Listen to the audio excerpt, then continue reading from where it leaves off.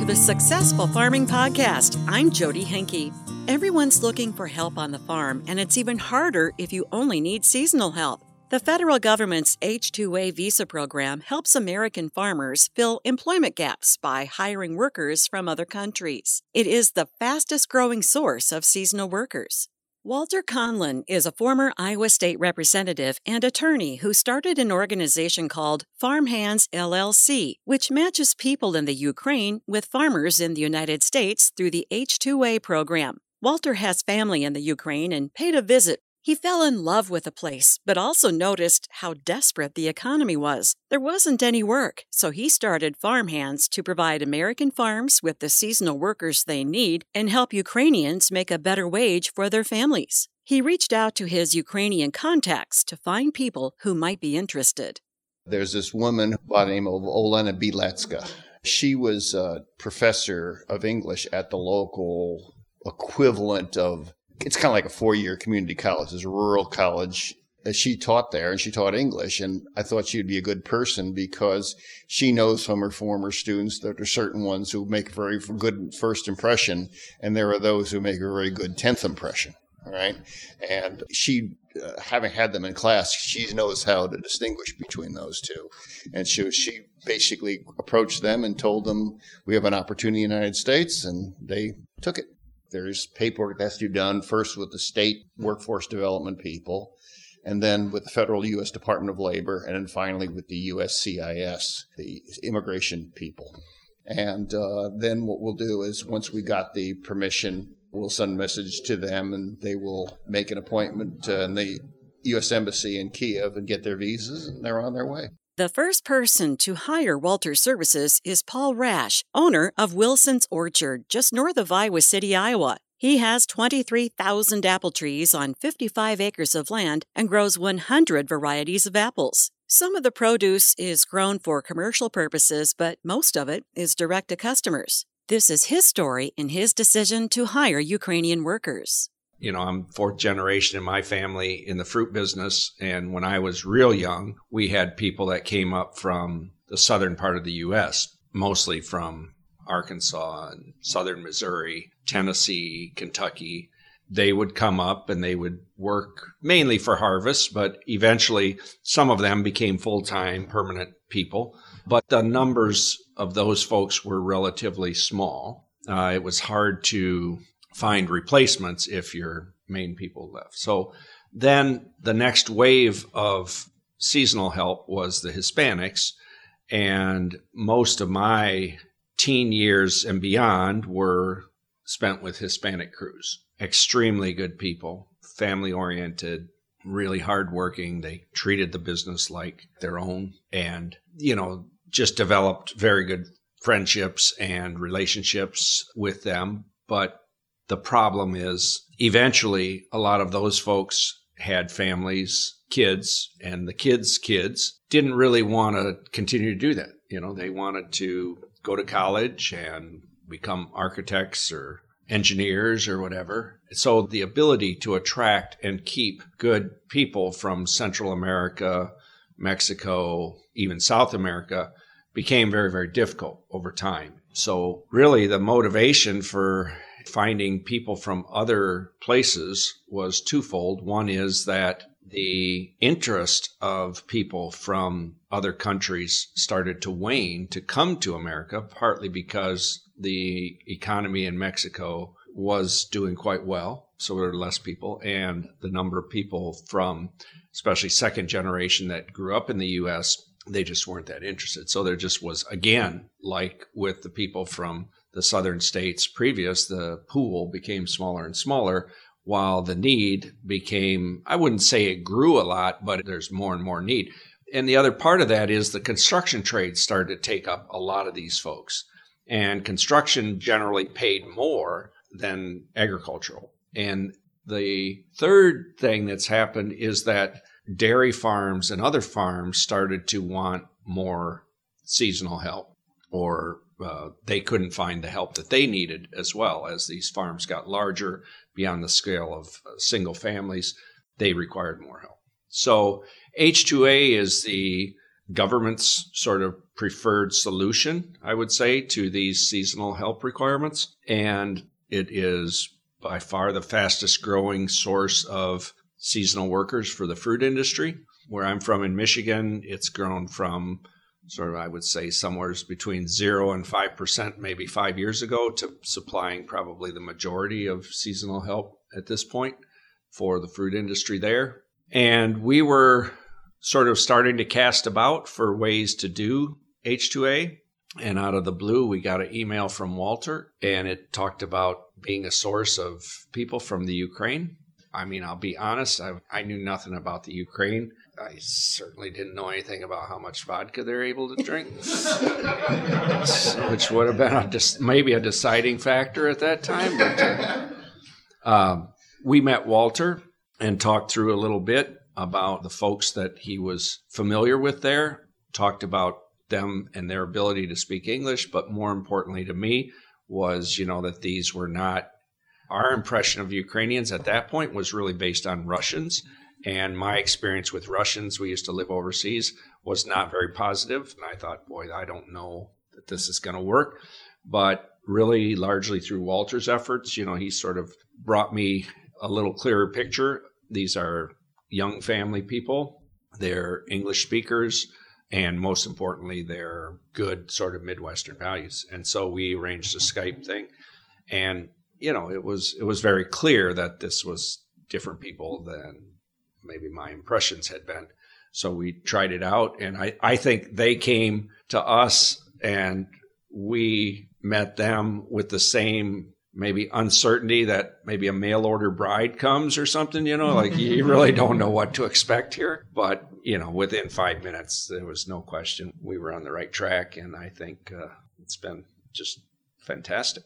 We've been so pleased. What types of regulations are you bound by under this program? There's about 840 million regulations. I mean, the government's involved in a big way in this. So, primarily it's trying to protect people that come here, give them decent housing. There's minimum wage requirements. There's obligations to pay for their transportation here. All of that is reasonable and effective safeguards. I grew up in the fruit business where my personal feeling was always that farmers took advantage of a lot of Hispanic people and people from the South previously, provided really substandard housing. That got growers into a lot of trouble early on.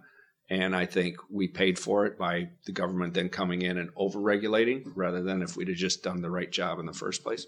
All in all, it's a lot of paperwork. It's a lot of hassle, but the program is pretty solid. And I think the proof of that is the fact that it continues to gain traction year after year in terms of providing jobs for people that want to come to the States but don't necessarily want to live there full time, and providing people like ourselves that don't really have year-round work for people. And, we've been just over impressed with what these guys are like to be around. They do the job very well, but most important to us is they're just good people.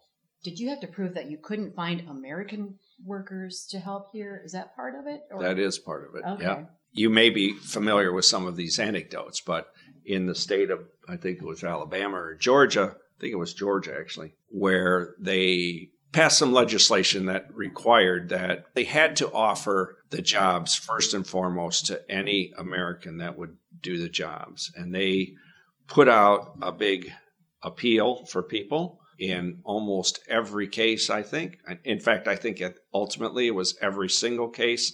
They could not find anybody that would do that work for more than a day, I think. I don't want to say all Americans are lazy, but it is a fact that there's a lot of jobs that most Americans don't want to do. It's also a fact that there's plenty of places in the world where people are willing to do that work and do it very well.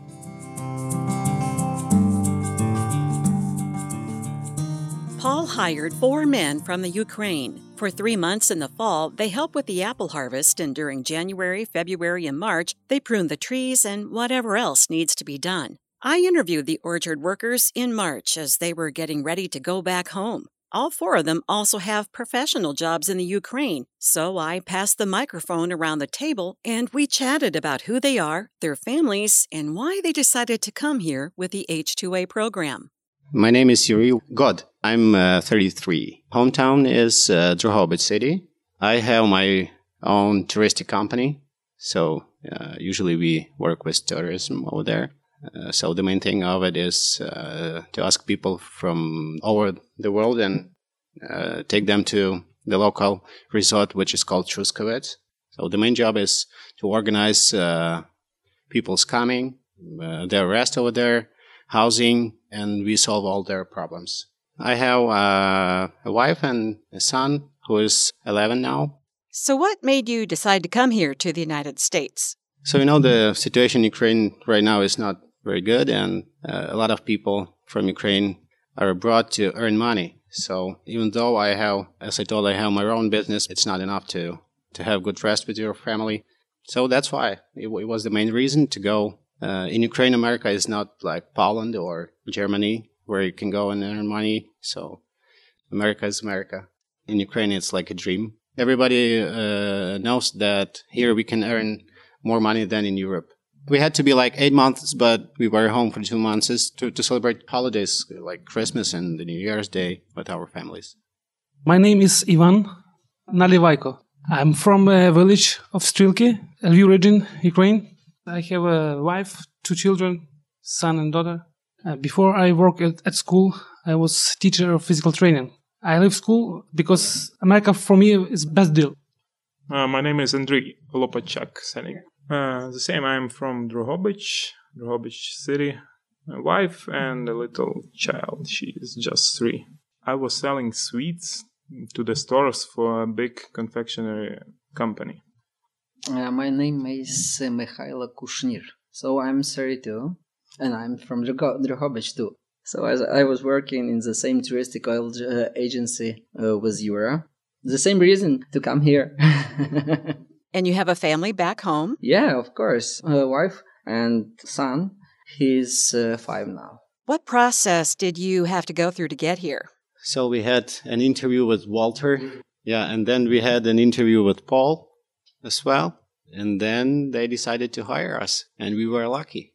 It was our first trip. It was like a dream for everybody, to visit. I don't know, but in Ukraine, it's like a big dream for everybody to visit the United at least once, Everything is different in here, Don't know how to open the door. Even handles are different in here. The first thing I just mentioned, the grass, is always cut in here. Did any of you have any orchard experience back in the Ukraine? Yeah, sure, because all 4 of us grew up in villages and had a great opportunity to work to help our grandparents or parents around the house. Even right now, our parents still live in these villages, and even now when we are back from here, so we go there and help them. My parents, they have pig, chicken, ducks, rabbits, and also they have a small orchard, like 35 trees, 2 ponds, a lot of property. Maybe it's not as great as here, as Paul has, but still, it's enough, yeah. So what do you do here? What are your roles? The first time we were just picking, and then just sorting, yeah. Picking and sorting, it was like maybe 2 months. We were explained what to do, and the same picking apples, we were shown how to pick, how to put them into the basket, not to bruise them, because we understand that it's a great business, and if you work with the same apples in a bad way, Paul will lose his money.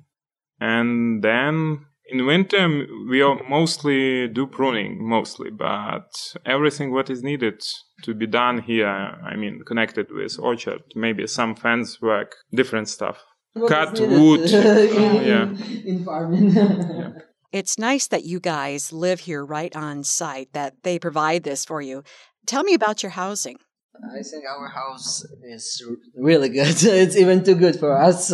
It's really big. We have 2 bedrooms, 3 bathrooms, and really big living room. You've got a kitchen, ping pong table, darts. I think our housing conditions are really good. In Ukraine, we have good living conditions too. Yeah, because if to speak about the people who goes abroad to earn money, mostly even a lot of our friends who are abroad, mostly they say that the living conditions are just terrible. So they have to sleep just on the mattresses, which are laying on. About Poland. Yeah, Poland and Russia as well. My brother-in-law works over there, and he said that they have to live like 10 persons in the same room and just laying on the floor. So that's why our living conditions here like at home. Do they also provide a car so you can go out and have fun? Yeah, our boss, Paul Rush, he bought us a car. Tell me what you do when you're not working. Mostly playing basketball, playing ping pong, watching TV. We are always visiting swimming pool, yes. Fishing, resting lane, just doing nothing. When it's summer, we have just one day off. But now in winter, yeah, we have a lot of spare time. Usually at the very end of the week, we are really tired. And so we usually do shopping on Friday evening or Saturday morning and then just rest. May I ask, how much do you make in your job in the Ukraine versus what you make here? I think everybody has different wages in Ukraine, but speaking about me, it was like $300 or $400 per month. But here we earn 13.42 per hour, and everything depends on how many hours we usually do during the week. Tell me what a typical day here in March is like for you. Typical day begins for me, it's like at 5:30, I'm too noisy and I'm trying to get up all these people, because I went to sleep very early, After that, we have always somebody who is on duty, who is preparing breakfast, yeah. And he is duty during all day long, and prepare a meal, and stuff like that. After that, we just go to our job till 4 or 5, and then after that, we have some shower and dinner and the rest, yeah. So these past few months, you've been pruning the apple trees, and the winter conditions have been just terrible this year. So what's that been like for you? We love it. Yeah, this year we are lucky because we had good lessons from the last year. Yeah, because before coming here, we were told that we could buy everything here just for $1 or $5. And yeah, but it's not true. So this year we brought everything with us, like warm clothes, boots, rubber boots, gloves, everything. So that's why maybe it wasn't so scary to go outside, even when it was severe. What's your favorite thing about being here that would make you come back? Yeah, it's for sure. Everybody, starting from Mr. Walter Conlon and our boss here, Paul, and our lazy bones supervisor, Kyle, everybody is just amazing. So we feel here like at home and like with our families, or second home. Everybody tries to help you. Everybody asks, are you okay? Are you fine? Something's wrong. Everybody tries to help you. So yeah, it's amazing. If you would like to know more about the H-2A Temporary Worker Program, you'll find it on the U.S. Department of Agriculture's website. I'm Jody Henke, and thank you for listening to this successful farming podcast.